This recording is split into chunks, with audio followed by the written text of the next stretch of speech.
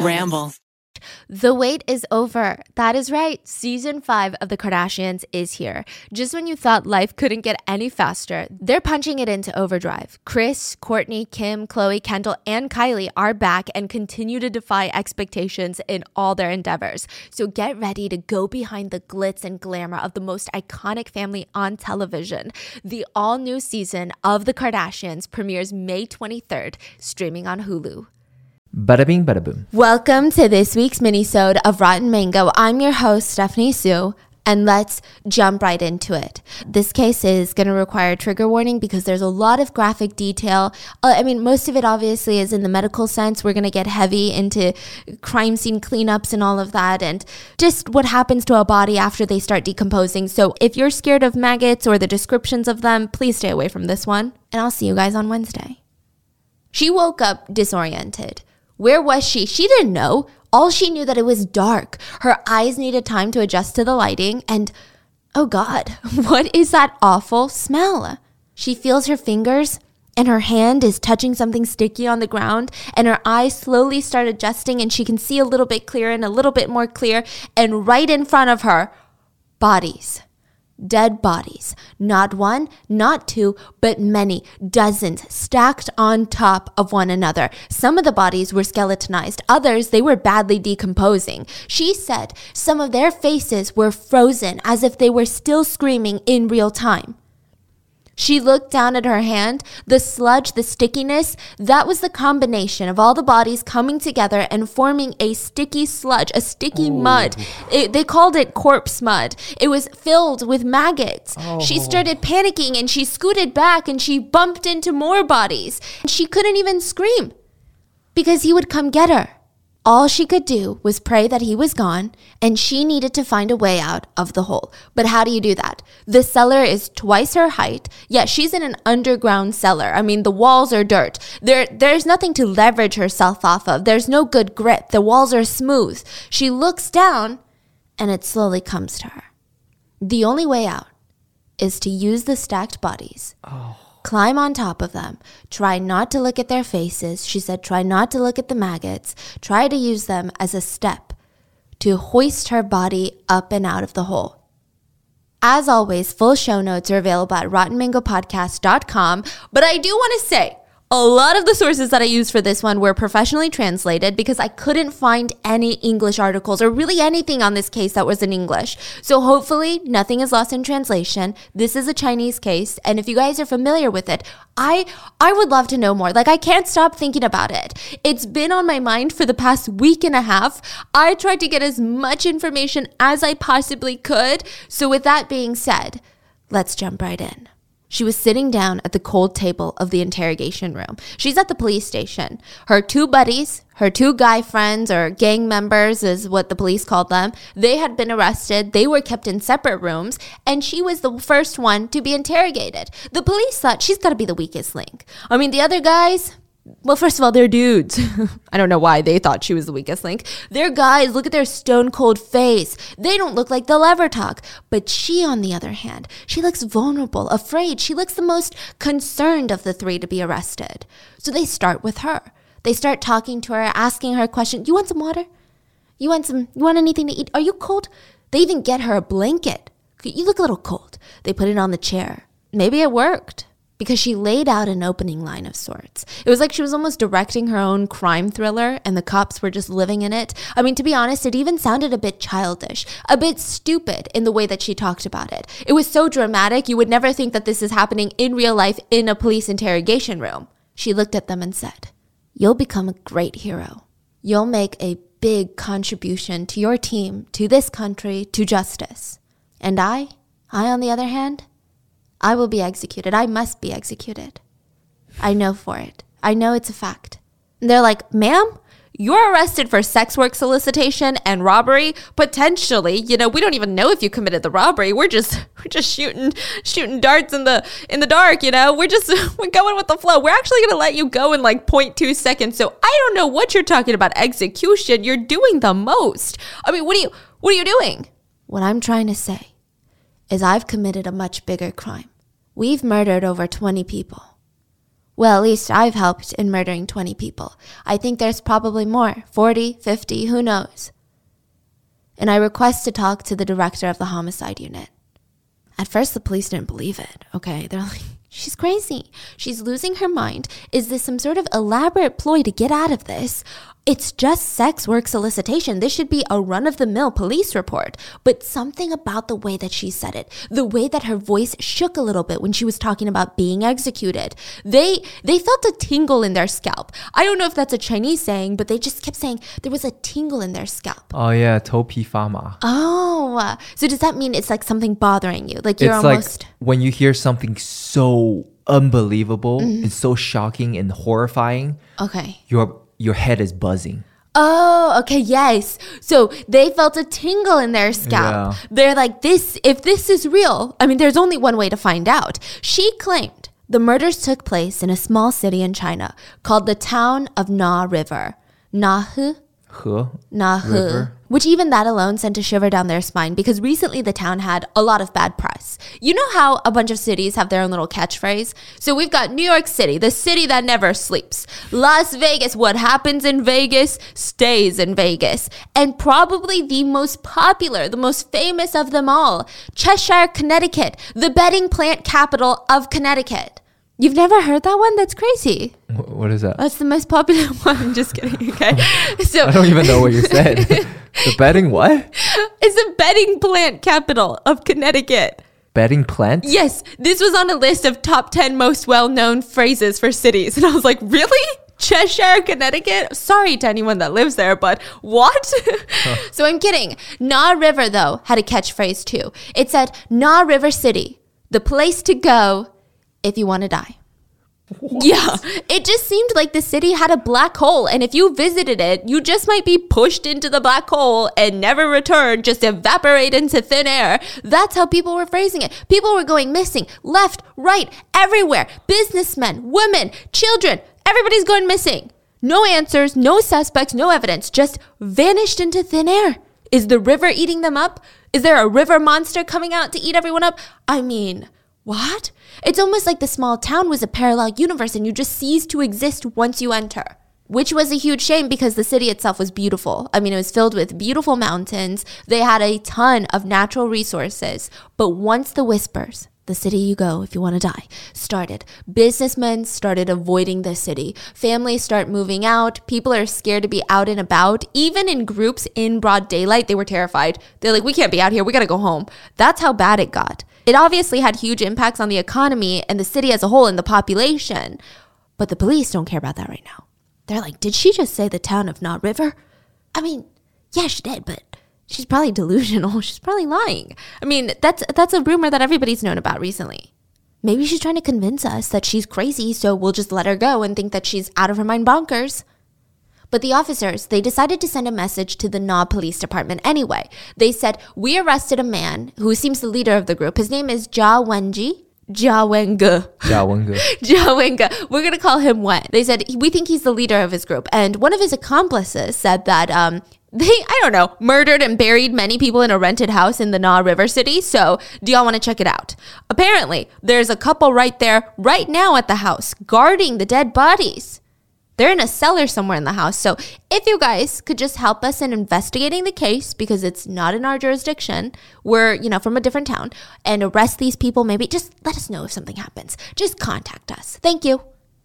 The next morning, the police get a response. Na River City Police Department said, case not found. That's it. Wait, what? So either they looked into it and they said, yeah, we don't really see a case here. Or maybe they didn't look into it because they just said, no case here. I don't know. At this point, though. Nobody's missing. Yeah, they're like, what are you talking about? I've never heard that. We just only heard about Cheshire, Connecticut. We have a catchphrase? Like, that's crazy. So at this point, the officers, they were in too deep. The whole situation was creeping them out. They had these three in custody. They wanted to investigate. They wanted answers. Their little detective gene is coming out and they're like, we need to know. So the woman, let's call her Lee. She's got to be telling the truth, right? So they ask her if you're lying. Is this some sort of elaborate ruse you're playing with us? Because if we find out that you're lying, sex solicitation is the last thing that's going to be on your mind. Do you know how legal that is? She's confused. She's like, what? What would I get out of that? The Knot police probably didn't look hard enough because, okay, fine, you don't believe me? Ask the other guy. No, don't ask Wen. He's the leader. Ask the other guy, Hank. That's not his real name. I'm calling him Hank, okay? Wen is never going to open up to you. He is the one that's facilitating all of this. He's the one that we take the orders from. He's the leader of the gang. But Hank, tell him that I told you this, and he'll tell you the truth. He'll tell you exactly what I said. Okay. So they waltzed over to Hank's interrogation room. They threw their files on the desk, fist to the table. We know what you did at the Nah City River. We know what you did in that rented house. It's time to come clean. We know about the bodies. You think we're dumb? You think so? We're not. Your friends, oh, what good friends you've got. They ratted you out. We know what you did, Hank. And at first, Hank wasn't budging. He's like, what are you talking about? But the more they messed with him, the more confidently they told him, Hank, you're not listening. You're not getting with the program. We found the bodies. He finally gave up and he started confessing. Oh, he was singing. He was just everything was coming out. He started slipping out little details here and there. And that's when they realized that the details were matching. There would have been no way. I mean, since their arrest yesterday, they had been kept separately. They weren't even near each other. These are such elaborate lies. They're not. They're true. They've got to be. The one detail that stuck out to investigators, the one thing that made them feel like, okay, yeah, this is definitely the truth, was that they both talked about the cellar. So this was in the 90s, and people still do this to this day all over the world, especially in rural areas. But Hank and Lee both said that they killed people and hid their bodies in an underground cellar. Not a big one, not a basement. Don't think like that. Imagine like a wine cellar. But in a lot of East Asian countries, you would use that cellar. It's actually a little hole in your kitchen floor, and you would put vegetables in there in the winter. It'd be like it's like a fridge. Yes, Earth's natural fridge. I mean, it's still popular in Korea, and it's actually considered a luxury now.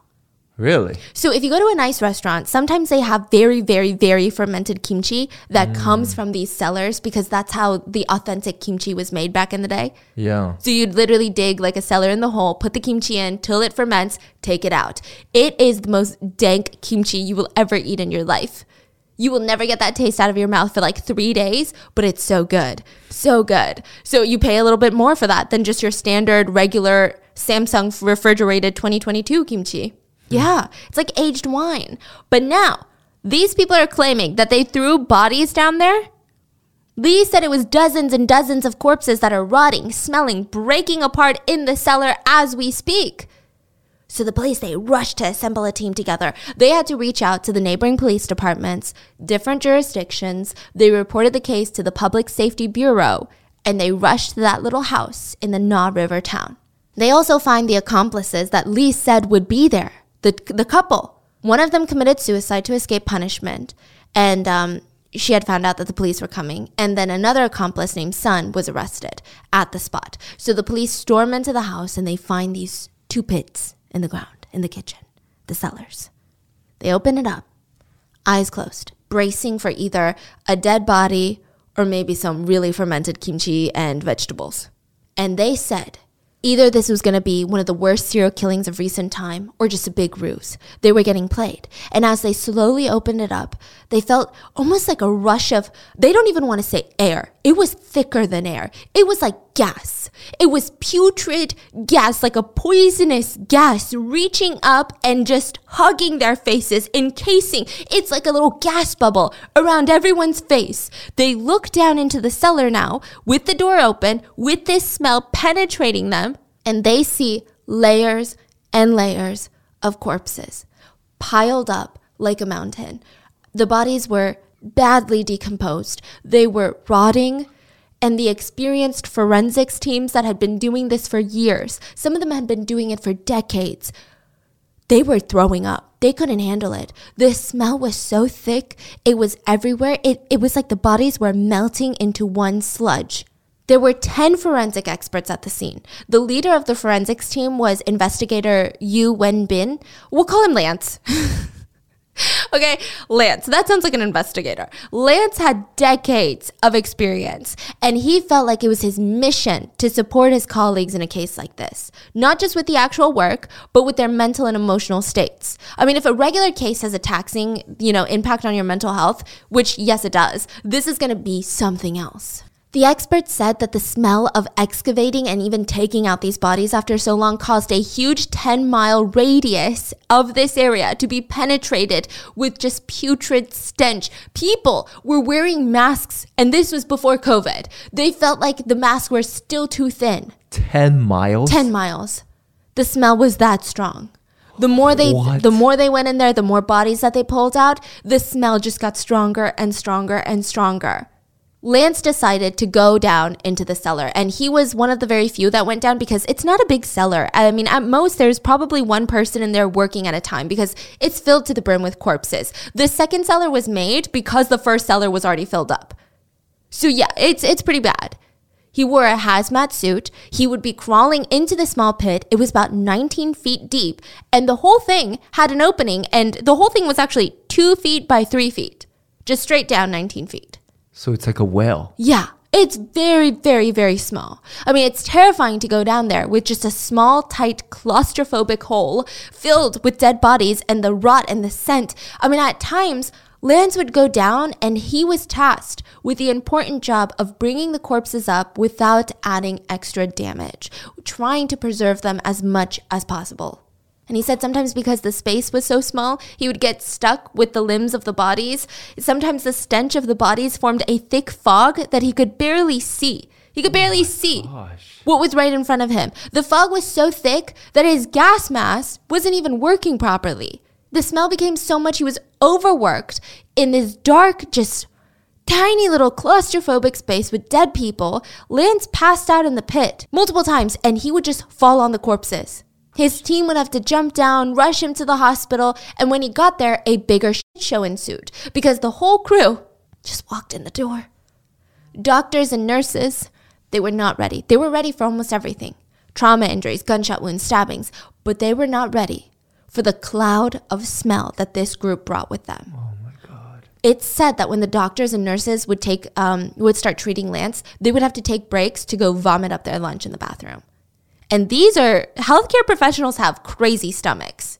After one full day, Lance was discharged and he went straight back to work. And he would work all day, sometimes well into the night. Whenever he was out of that hole, he had to oversee and facilitate most of the autopsies. They even put him in charge of washing the clothes of the dead. Every time he looked up from the bottom of the hole, all he saw was a tiny little bulb hanging in, dangling into the hole. And that was his main source of light. It's depressing to say the least. One time he looked up and the bulb suddenly went out. And so since he'd been there all day and now it's dark, he's looking up, it's suffocating, he's overworked, he's exhausted, he was disoriented. He fell straight onto his butt into what they called corpse mud. It's not real mud, it's sludge. All of the corpses' bodies had collectively created these excrements of the purging process of the dead bodies. And there were breakdowns of fat and juices and bile and maggots, eggs. It was probably the most toxic sludge that he had ever been around in his entire career, in his entire life. And that's how Lance said he contracted corpse poisoning. So this isn't necessarily a real medical term. Like, you're never going to be diagnosed with this even if you're a medical examiner. But it's similar to food poisoning. So after being exposed to toxic fumes in high concentrations of dead bodies, according to Lance, it's when a dead body essentially becomes a giant culture dish, like a petri dish. And people touching the rotting corpses could easily be affected. The rotting corpses are so infective with that bacteria that it can spread to the whole body through your skin tissue. He said typically after working a crime scene, you might feel a little bit sick after. Maybe it's mental, maybe it's physical. And then a few days later, you're brand new again. But not this one.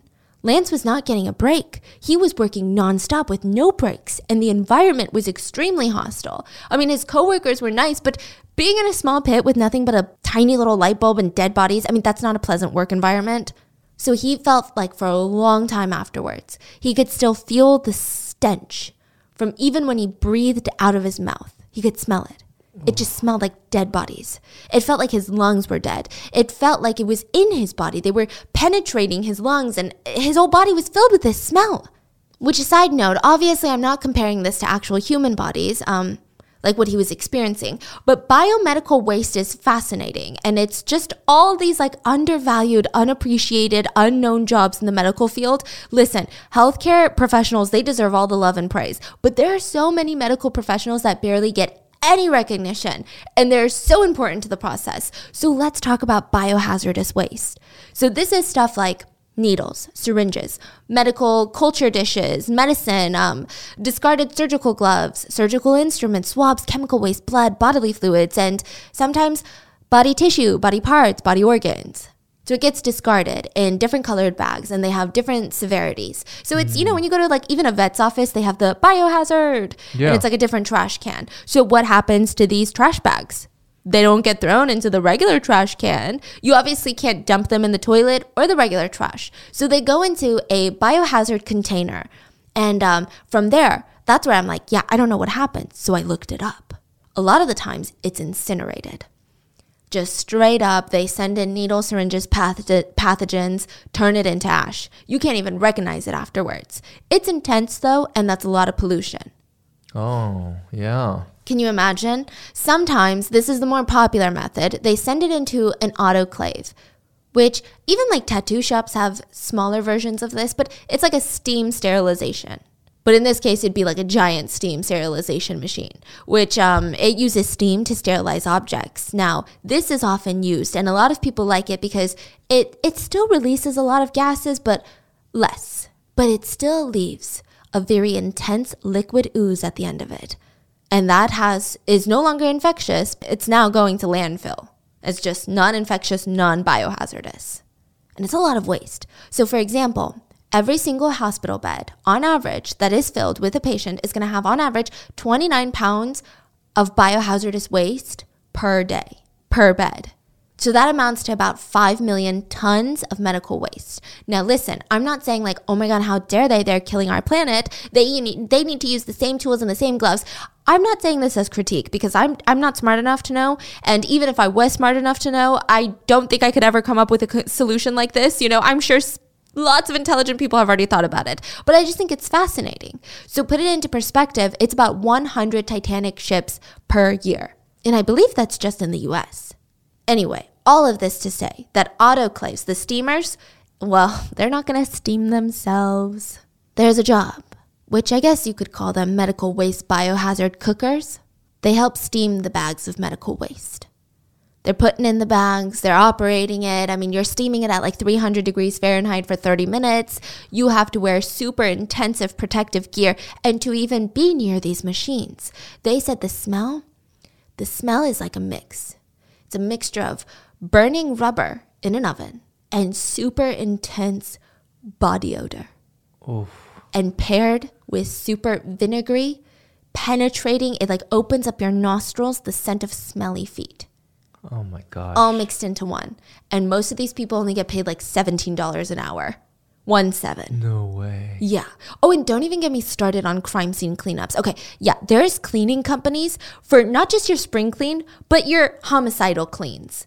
There was a really good piece in The Atlantic that talked about a bunch of crime scene cleaning companies, formerly known as biohazard cleaning cleaners. That's what they're like known as. And some of them from New York City, they said, you know, in the movies, you see the forensic experts. They come in, they do their job, and then the house just vanishes. You never see it in the movie again. It's just like cleaned up, I guess. The blood disappears. No, somebody's got to clean it up, and it's bad. That's some traumatizing job, no? Yeah. So the two guys that were interviewed for that piece, they said that they try to know as little about the victims as possible. They don't want to know. They do not want to know because it can be mentally draining and exhausting.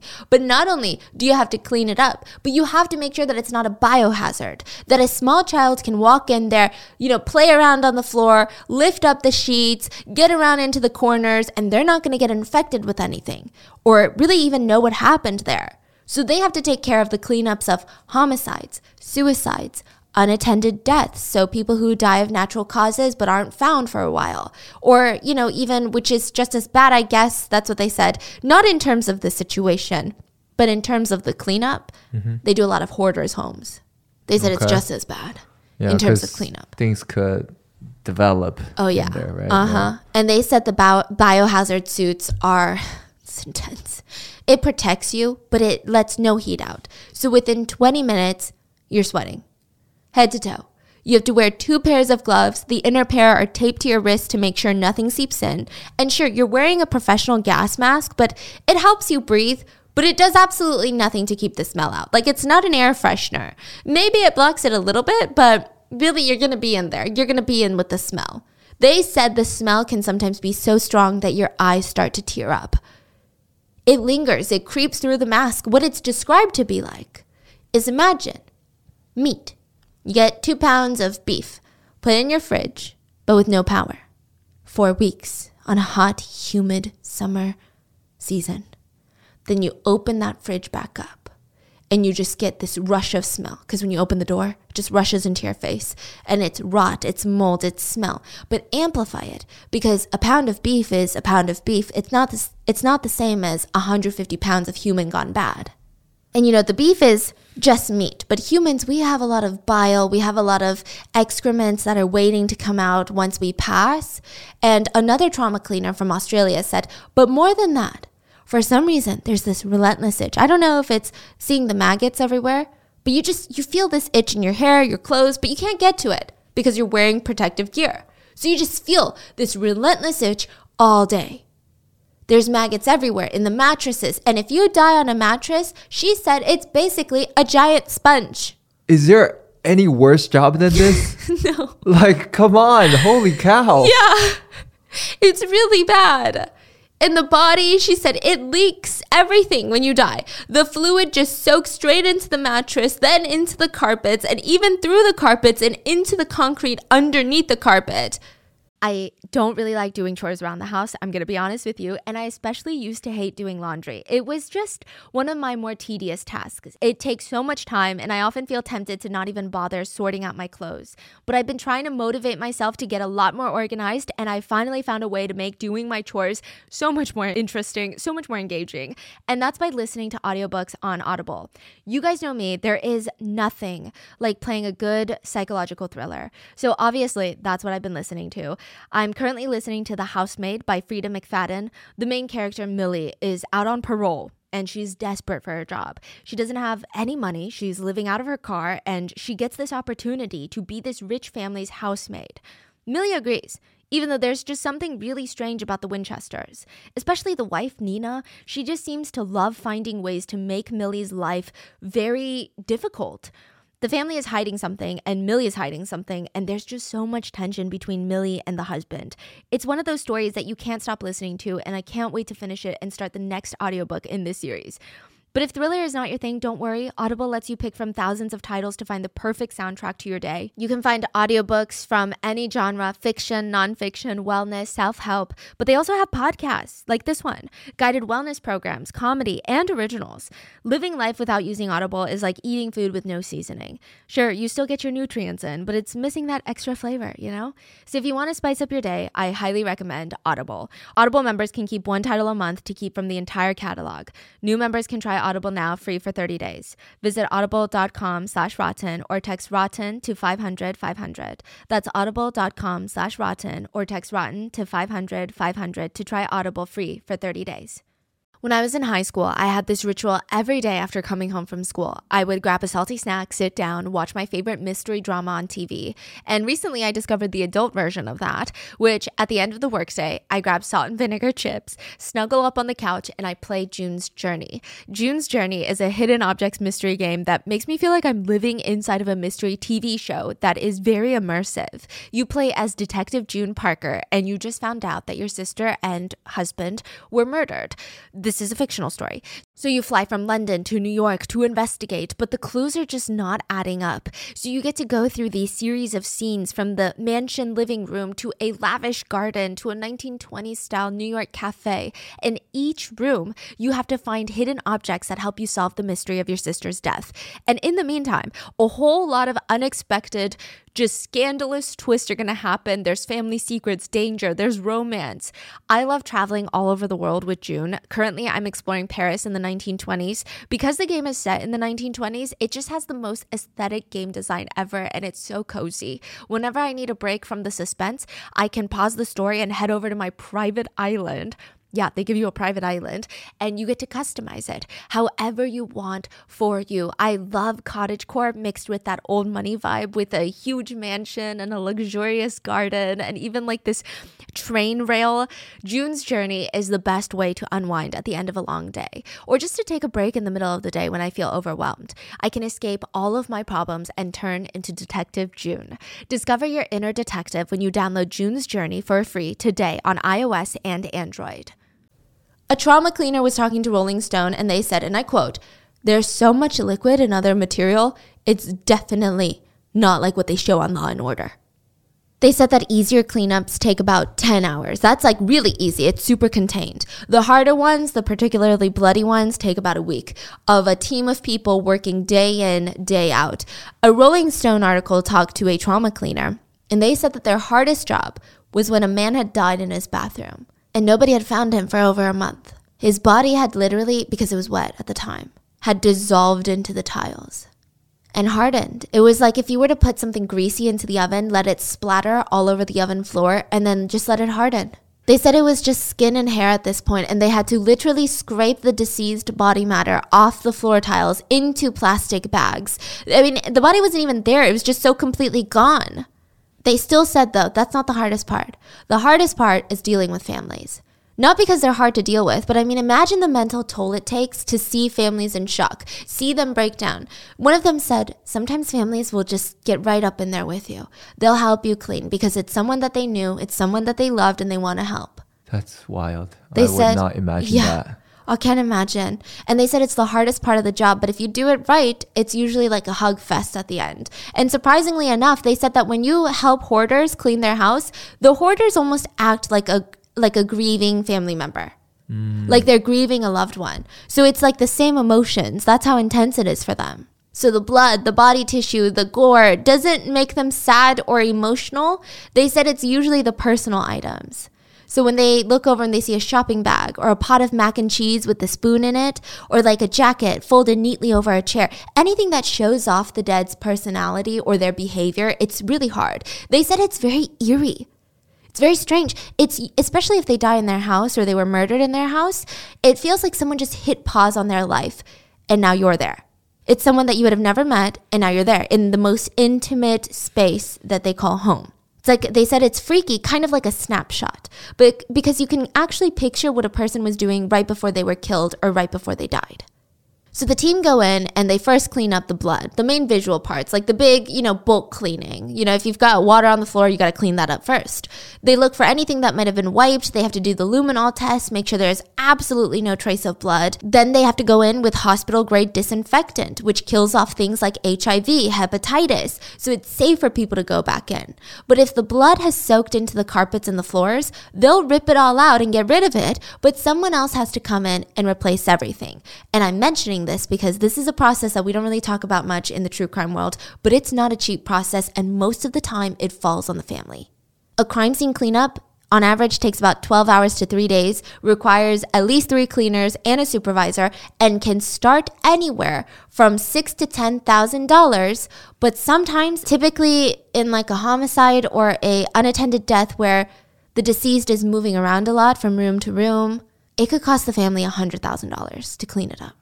And I guess there's no insurance for that? So sometimes homeowners insurance will cover part of it, but it's very gray area. So the families are oftentimes left with a big sum that they owe.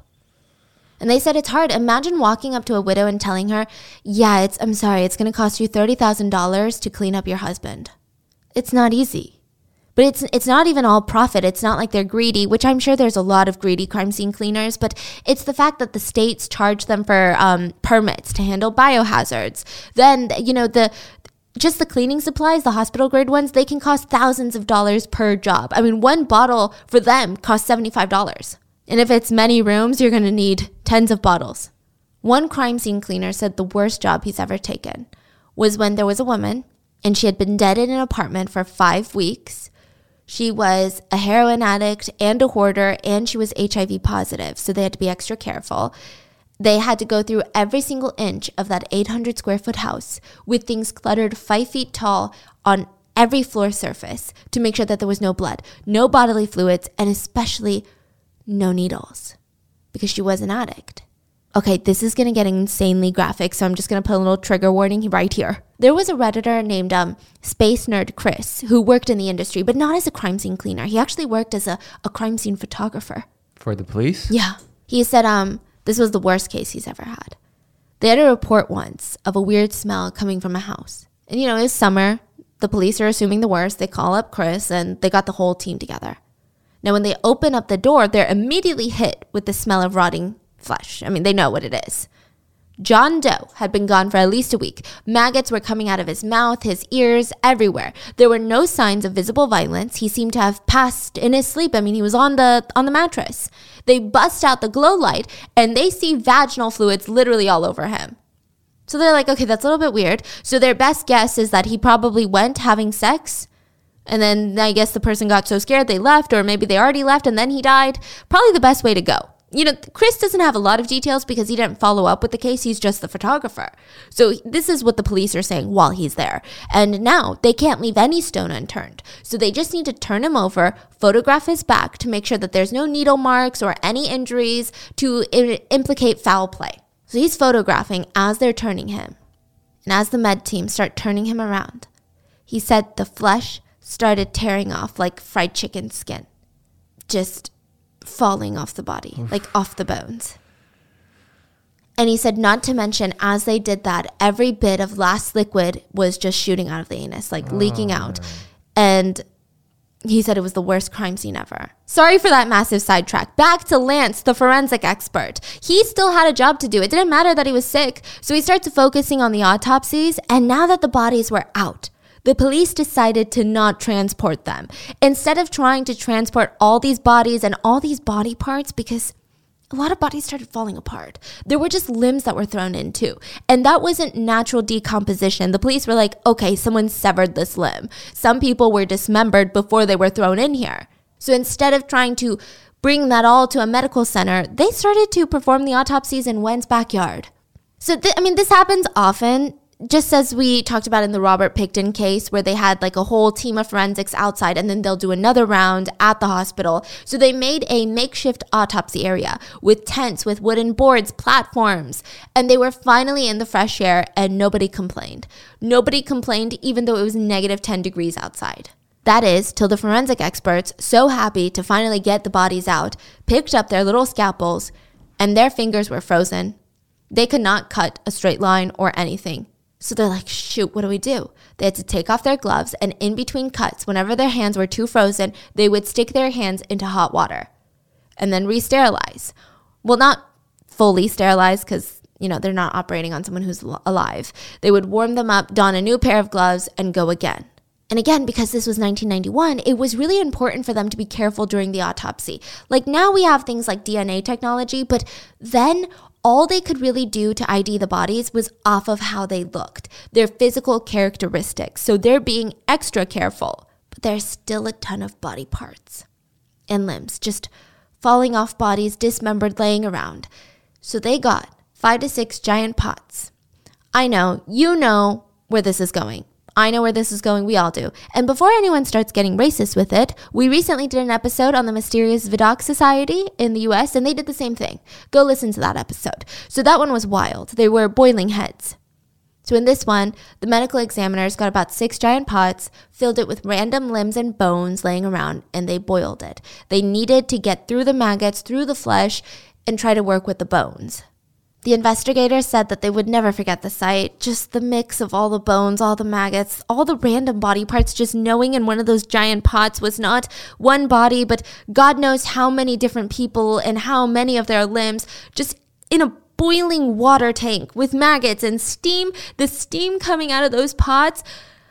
It was unlike any other smell you could ever imagine, they said. So everyone that had been at the crime scene said it was one of the worst nightmares of their entire lives. It was horrendous.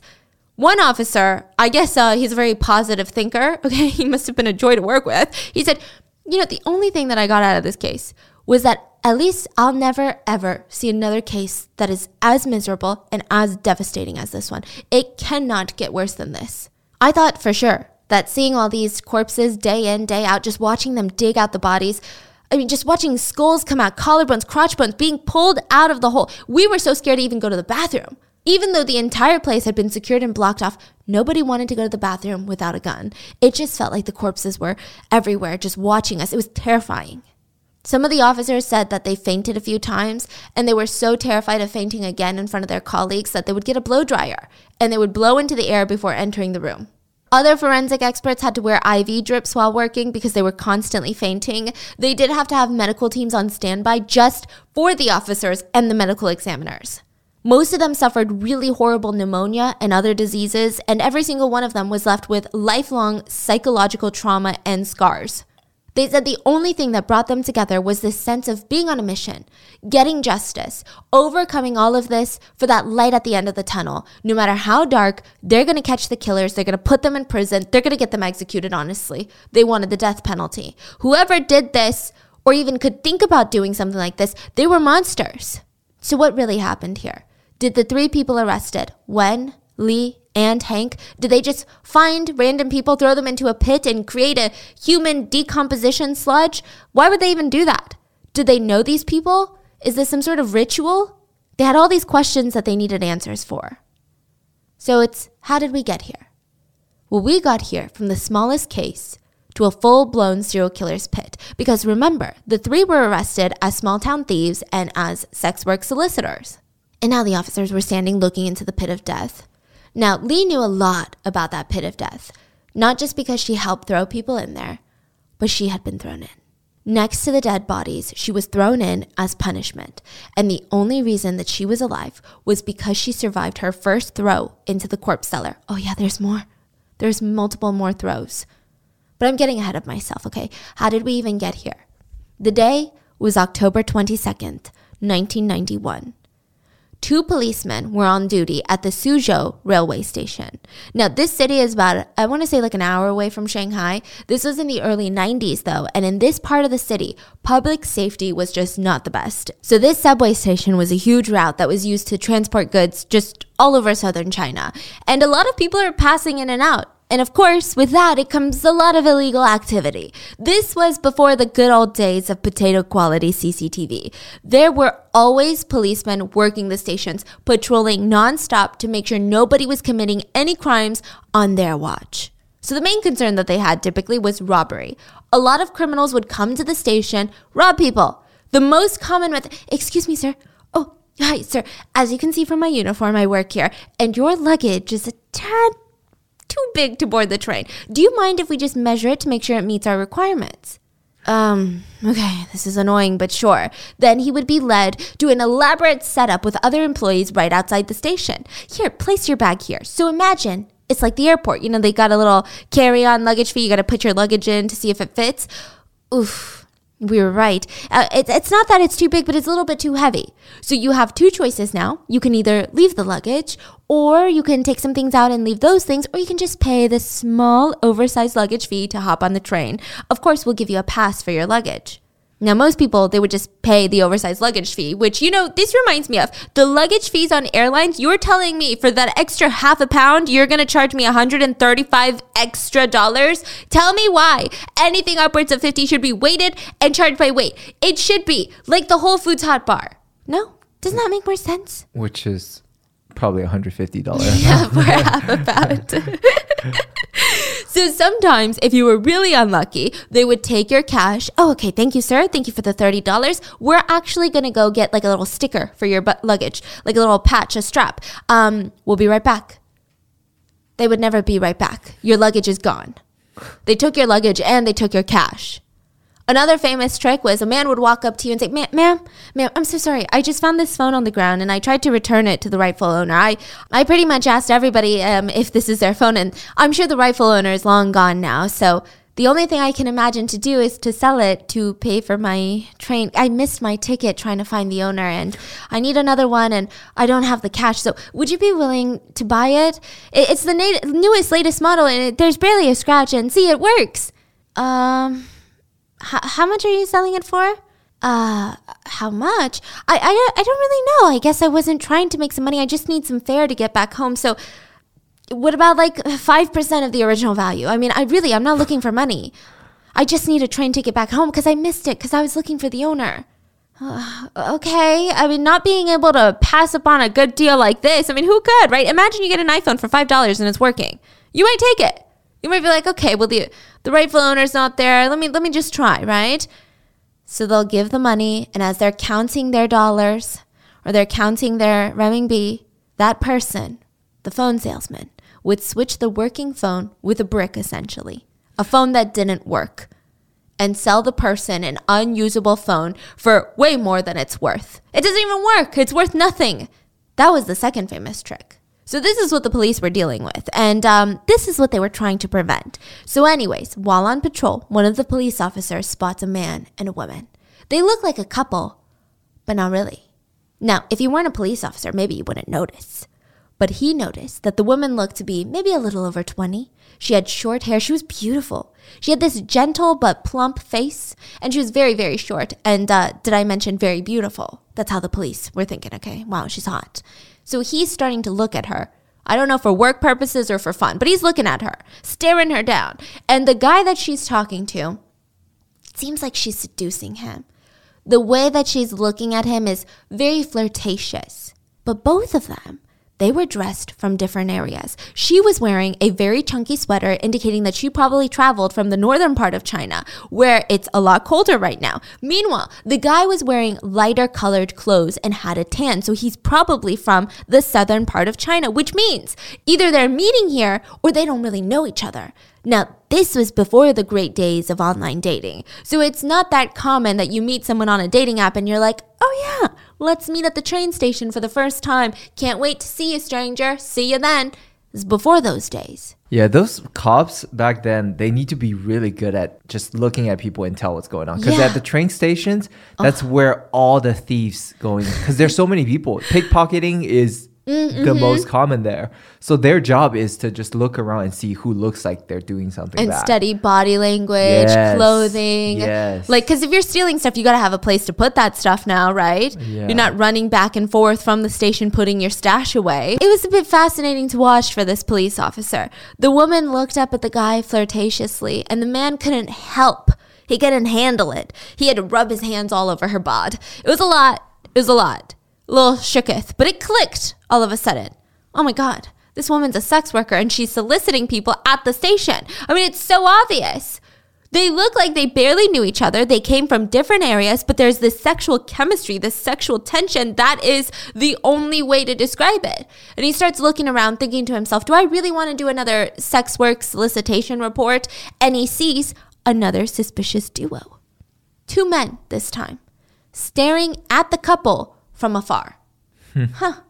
Were they people watching?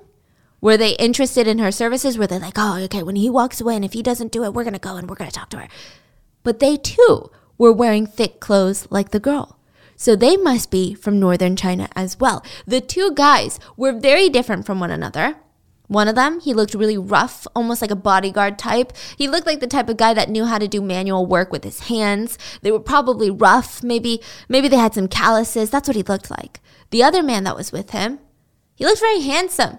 He looked like he'd never lifted a finger in his life. He looked like the pretty boy, the main character in a movie. So the officer asked his buddy to keep an eye out for the two men. Wait, why? I think they're trying to pull the Badger game on them. You're like, the what? Okay, so the Badger game, in essence, well, no, by definition, okay, it's just straight up extortion. It's tricking someone into a vulnerable position to make them easy to blackmail for money. It usually goes something like this. Mr. X is married to Mrs. X, but he decides in his free time to solicit the goodies of a sex worker. And during this very passionate affair, or oftentimes before the passion even begins, and just like the heavy petting is going on, a strange man will burst through the door and catch them in the act. He'll say, that's my wife. You're sleeping with my wife. And unless you want your wife to find out, you better pay me X amount of money. Unbeknownst to Mr. X, they're in on it. She's not the scared wife who was just caught cheating. No, she was in on it the whole time. I mean, the chances are the guy's not even her husband. This is a lucrative business partner. Sometimes they take it a step further. They try to catch men with underage children or partaking in bizarre sexual fantasies, barking like a dog, some other illegal activities, or, something that will get them canceled amongst their peers. The most common method that the police were seeing right now was the one where a very attractive woman would approach a stranger, entice him to do the dirty with her, whether under the premise that she's a sex worker or make it seem like she just finds him so irresistibly attractive. They go to a private area, they start getting hot and steamy. A man will burst in, catch them in the act, and demand justice. That's my wife that you're touching. Either you get decked in the face, or I tell your wife, or you know what? Rent is due. $50 will do. $50. Fair is fair. Another variation of this is sometimes you actually finish through with the act, like you do all the dirty, and then you're sent pictures of you doing it. And you're blackmailed for even bigger sums of money. That's like big fish, okay? It just really depends on how these people want to play the Badger game. Technically, a good example of this scheme was Alexander Hamilton. Oh, yes. The famous U.S. Secretary of the Treasury.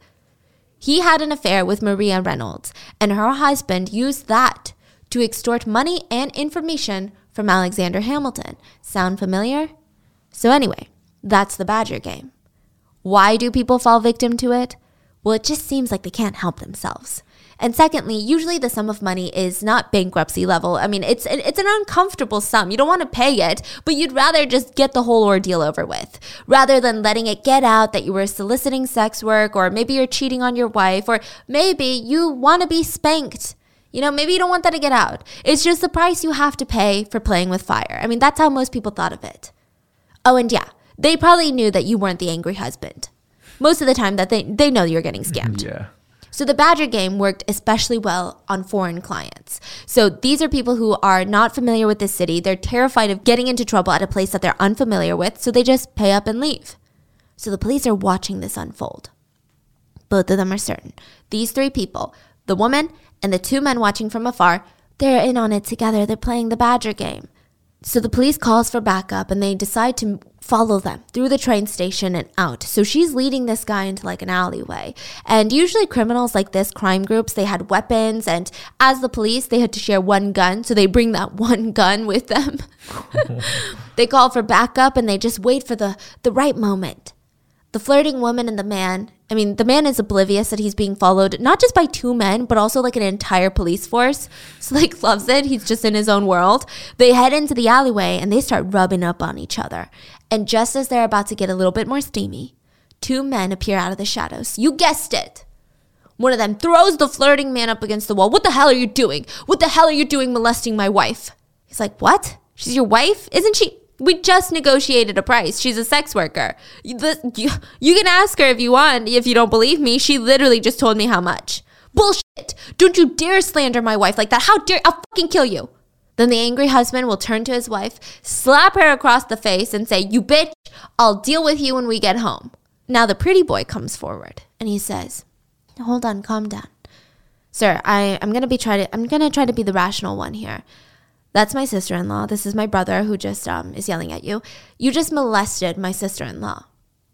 Generally speaking, that means we have to kick your ass, right? Because that's just how the way the world works. But you see, my brother here, he just got out of prison, and we don't want him getting in trouble again. But we will if we have to. But you know how it goes. You think my brother, or any man for that matter, can just be cheated on so blatantly, cuckolded? Ugh. Definitely not. I mean, think about what that would do to his mental state. He would never get over it. So how about this? You give him $300 and we leave. It's all over. We don't want trouble and you don't want it either. This way, we can all walk away as men. Give him the $300. The police were watching and they knew. It's a freaking Badger scam. Okay, now it's time, right? They're about to pounce. But the client just said, oh, I get it. You're scamming me. I'm not scared, though. Call the police, why don't you? I bet you don't have the guts. I want to see whether they're going to arrest me or they're going to arrest you. So go a freaking head. This pissed off the guy, the handsome guy. He punched the dude in the face, starts kicking him in the stomach. You want me arrested? Is that what you want? I'll fucking kill you. The police are watching this like, oh, shoot, we're the police. We got to intervene. So they're like, hey, stop it. What are you doing? Police, don't move. The 3 guys freeze, and the 2 scammers and the client, they were so shocked, they all start making a run for it together in the same direction, okay?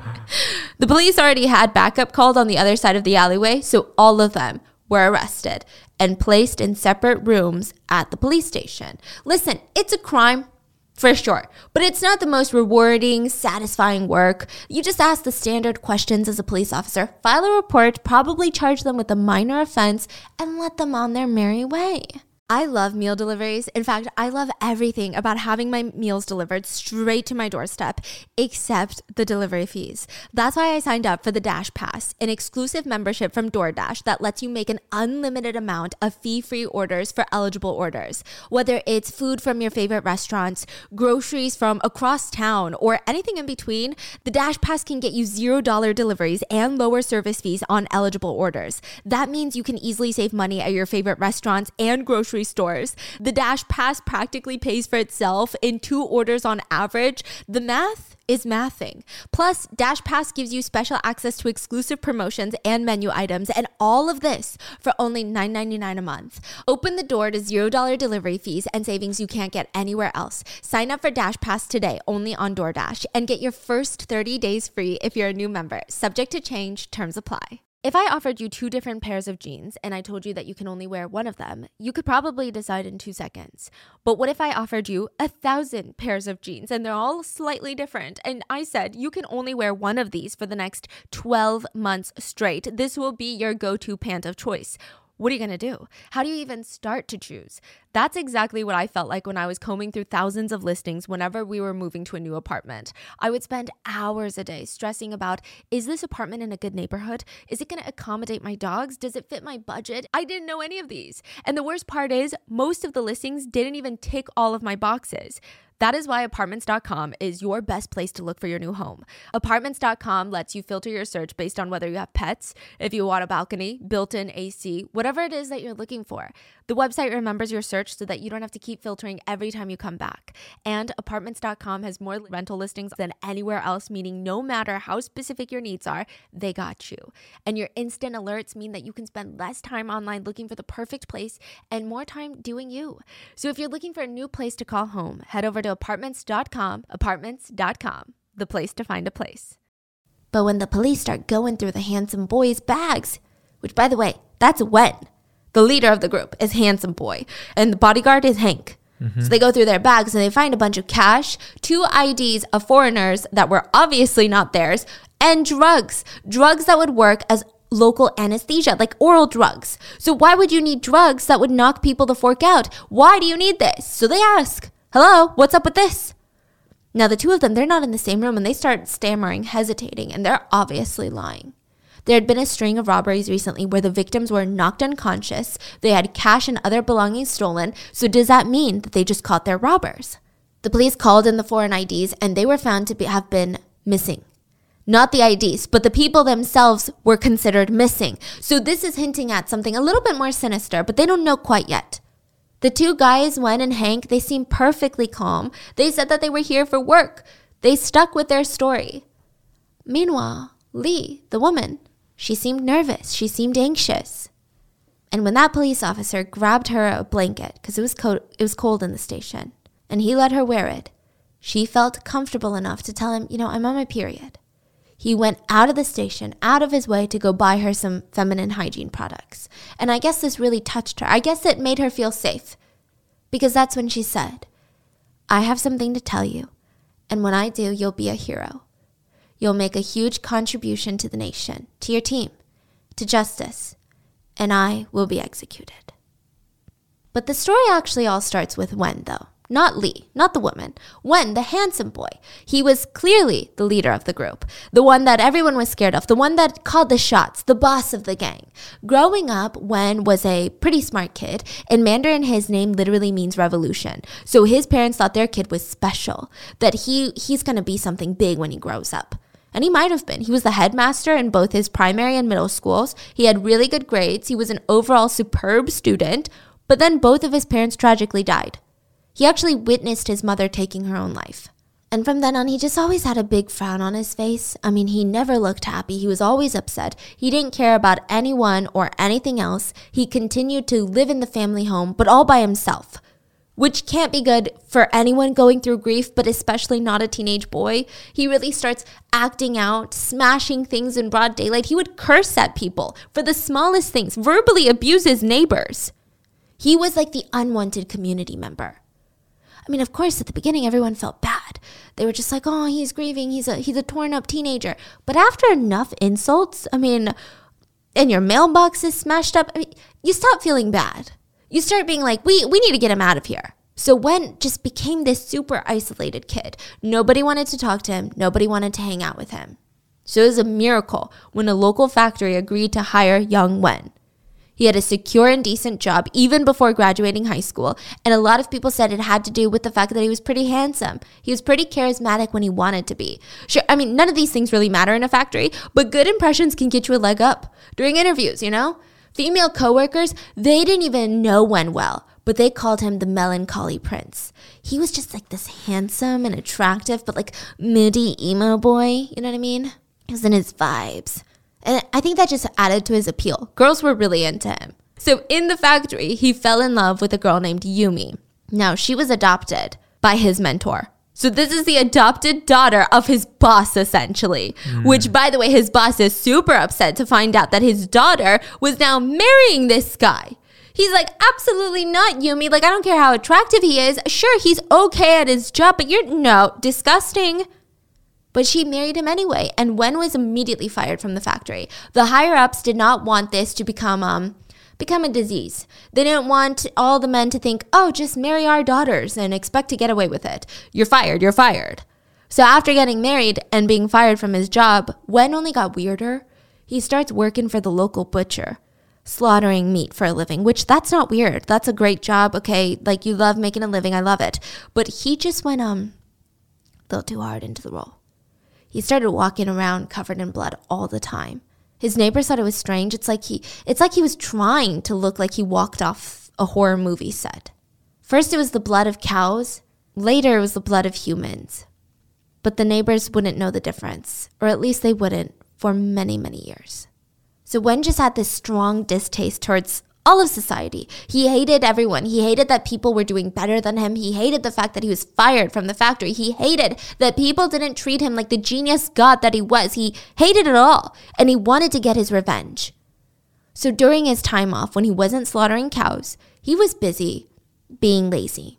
Everyone described him as just super extravagant. He loved to spend all of his money on gambling and sex workers. He could spend his entire monthly income in just one day. So he comes to the conclusion, instead of working so hard for my money and spending it in 24 hours, why don't I just take other people's hard-earned money? What am I doing with my life? So this is how Wen got into the business of thieving. And just to really seal the deal on what this guy was like, he was married at this point, but he had a mistress and everything. And together with his mistress, they would break into houses and steal things. She would just wait at the door being the lookout. And I mean, there's only so much you can steal and resell from this rural area where everybody knows everybody. So he was left with a ton of random TVs, cows, donkeys, and sheep. What? He would steal sheep and donkeys. Yeah. So every day, he just fell deeper and deeper into financial distress. And finally, his wife couldn't take it anymore. She filed for divorce, which only made him more mad at society. What the hell is wrong with society to deal him such shitty cards? Fine, leave, whatever, I don't care. Now, with all the money that he stole, he saved up enough to rent a little house in the town of Na River. His plan was to open up a candy factory.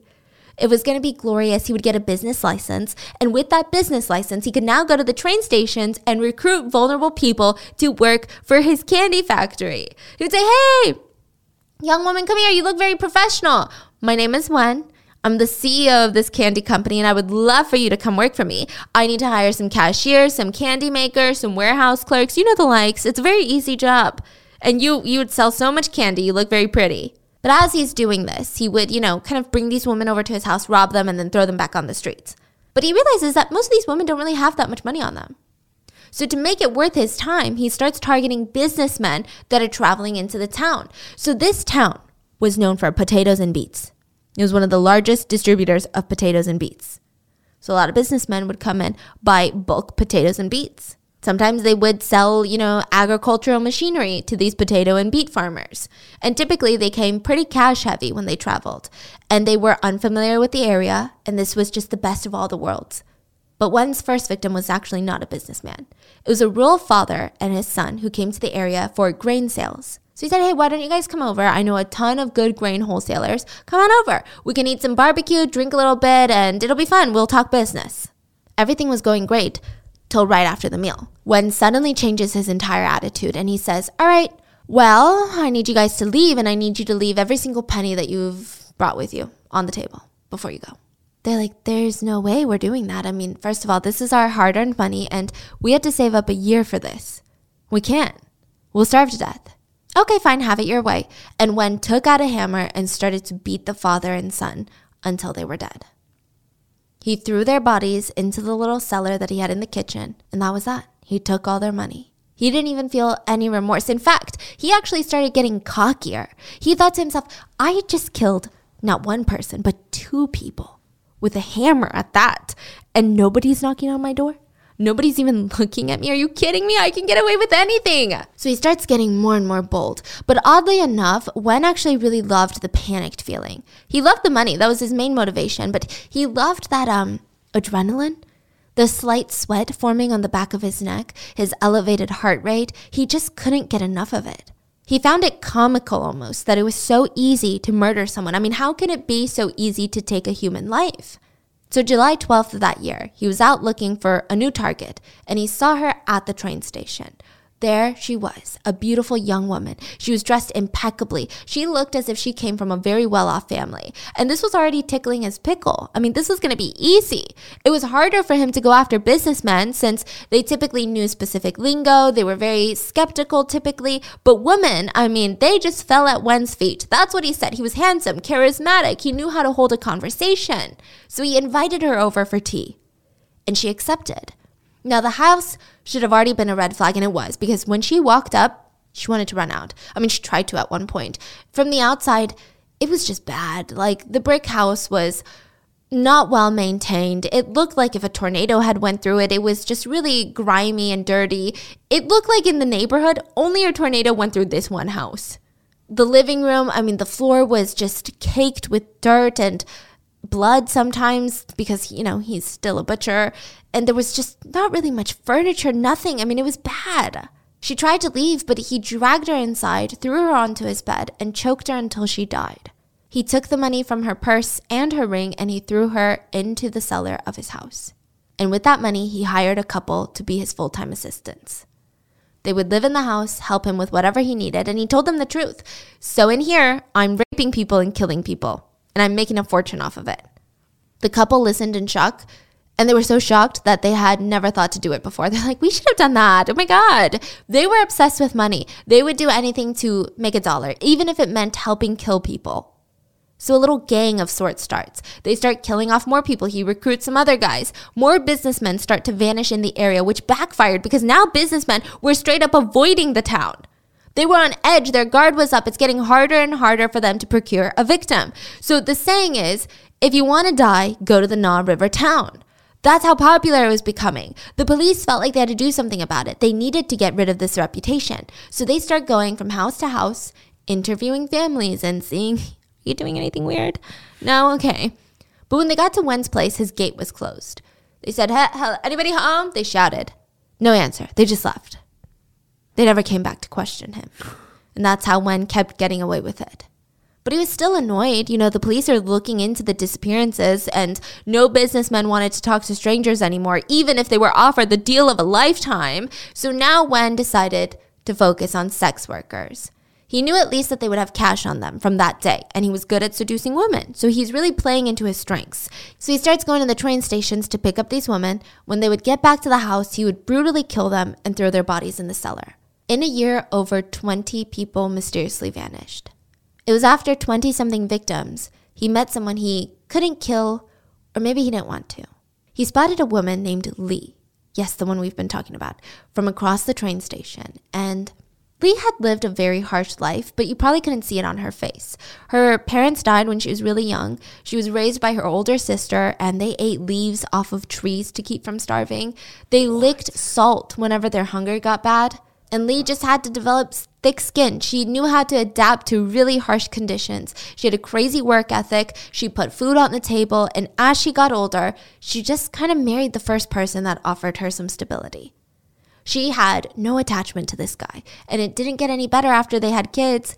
I mean, Lee hated him and wanted him to leave. So one day after a super big fight, she storms out of the house and heads over to the train stop. She didn't really have a destination in mind. She just wanted to blow off some steam.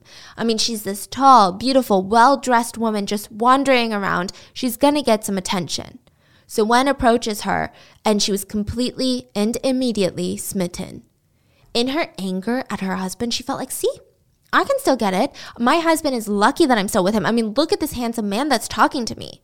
And he asked her, if you're not enjoying your life right now, I can whisk you away. You know, you're beautiful. I would love for you to come check out my candy factory. And if you like it, I can pay you to work there. And with enough pay, you can totally leave your husband.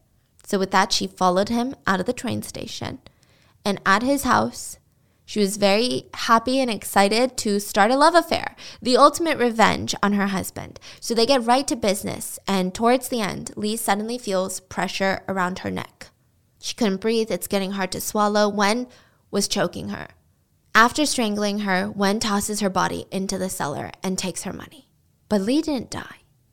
She had just fainted. So she came to a little while later in the cellar. And she said that she almost fainted again because the smell almost knocked her out. She had no light. Her eyes start adjusting and she just sees dozens and dozens of dead bodies. Some of them completely skeletonized. A lot of them crawling with maggots in and out of their mouths, eyes, noses.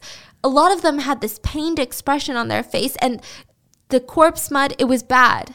And then it hit her. Lee had been hearing these rumors that you should never go to the Na River City because the devil lives there. And you only go if you've got a death wish. So now she's thinking, I have freaking met the devil. And here I am now in the corpse cellar. The only way to get out, like I said, was to stack the bodies and climb out. And that's what she did. She stacked the bodies and she started lifting her body up and getting herself out of the hole, the corpse pit, if you will. And when she got to the top, she lifted her head and she's like pretty much out now. She lifts her head and she's face to face with Wen. He had been watching her with shock and some amusement on his face. So he grabs a shovel and he's like, all right, fun's over. And he's about to whack her on the head. And she screams, no, please don't kill me. Listen, I just had a fight with my husband. That's literally it. I didn't mean to be here. I don't want to be here. I'll never tell anyone about what you've done. Please just let me live. And Wen was intrigued. Not because of her rambling, no, but because she had just crawled out of the corpse pit. Like, that's a lot of dedication. I mean, it's just kind of unusual. She didn't even seem terrified about the corpses. She freaking used them as a stepladder, for crying out loud. And she was pretty. And you know what? She could be useful. The Badger game, you know? That's a good one. Okay, fine. So he helped her up, tied her up, and started grilling her about her family. For the next few weeks, he just kept her tied up. If she tried to escape, he would throw her into the corpse pit again.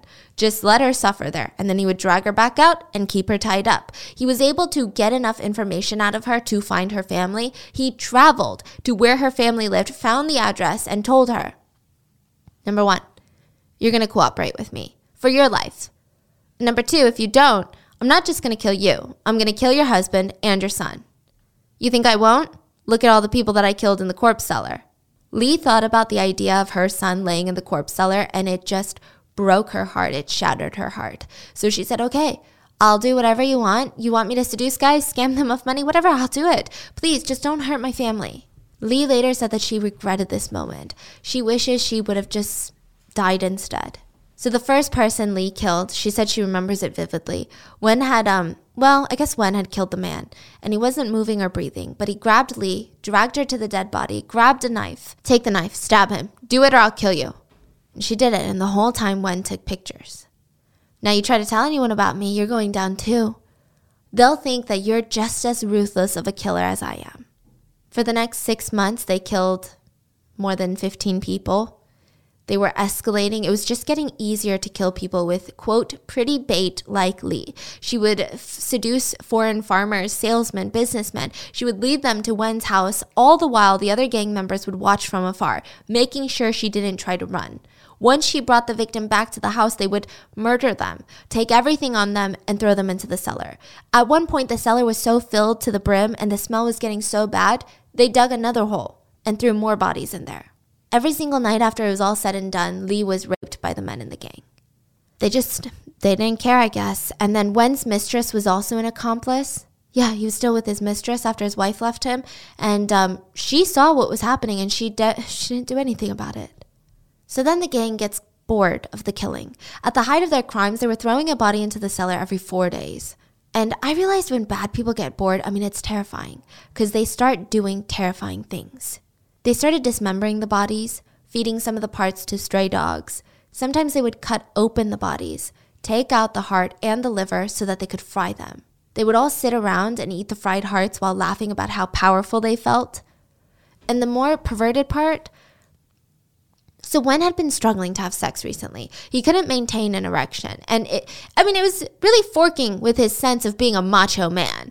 And there's this old myth that you eat whatever you want to fix. Sometimes literally, sometimes not. Sometimes it's about eating the food that looks like the part you want to fix. For example, you want a better brain? Eat walnuts. They look like brains. Some more literal examples. Do you have a broken bone? You need to drink a lot of bone broth. You need to eat a cow heart for heart health. You've got a liver problem? Eat a cow liver. You got stomach issues? Eat some tripe or some cow intestines. Well, Wen took this really literally, and he noticed that one of his victims had a body part that was quite impressive. So he cut off the testicles and the penis, and he ate it. Wow. He said that after eating it, his sexual capacity was unlocked, and he could have sex again.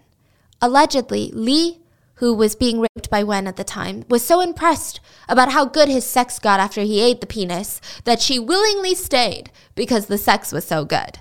This is a rumor, okay? That he didn't even need to threaten her anymore. He just had to whip it out and wow, she was in love. She wanted to kill people with him because his sex was so good. This is definitely a rumor a guy started. I just want to mention that, okay? But that's what they said. Now the police had a lead. The group had asked to purchase 30 bags of soybeans from a local farmer, but on the condition that the farmer had them delivered to the house. So it sounds great. The father shows up with his son, helps unload all 30 bags, and when he asks for payment, Wen drags him inside, beats him to death. Since his son is right outside, he heard the commotion, and they run after him before he can get away, and they stab him to death. Now, the two had family that reported them missing nonstop. They're like, they went to go sell like 30 bags of grain, like you gotta find them. The police officer starts going door to door, but he got lazy. He only went to 2 houses, which happened to be on the same street as Wen. And people even reported seeing 30 bags of soybeans in Wen's yard, but he still didn't investigate or ask questions. Yeah, so they really messed up.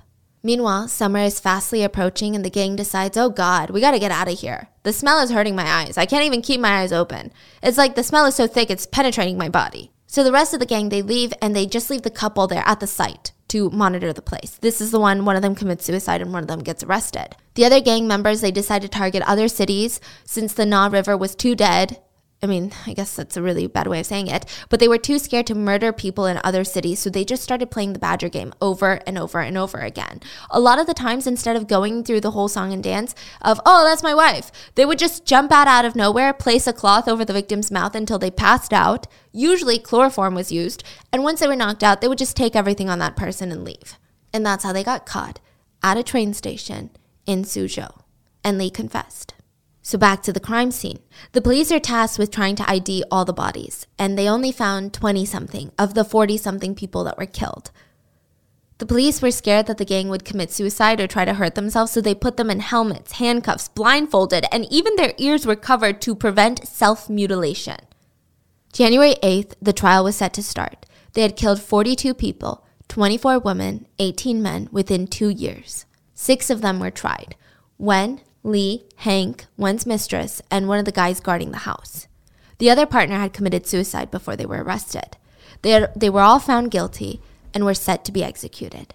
Now Lee, the woman that confessed, she begged a guard, I've been living an inhumane life during the past years. I have only 2 requests, please. I want to see my 3-year-old son, and I don't want to be tied up before being executed. Meanwhile, on the day that Wen was set to be executed, the whole town of Na River, they stopped work, they shut down their shops, they closed down the schools, and they held a parade of sorts before his execution. They said the devil was dead. It's said that when Wen was killed by a firing squad, they fired 42 shots, one for each of the 42 victims. Into Wen? Yeah. Lee was executed shortly after. She was only 27 years old when she died. Now, there is a lot of controversy on her execution. I would say that at the time, most people hated her.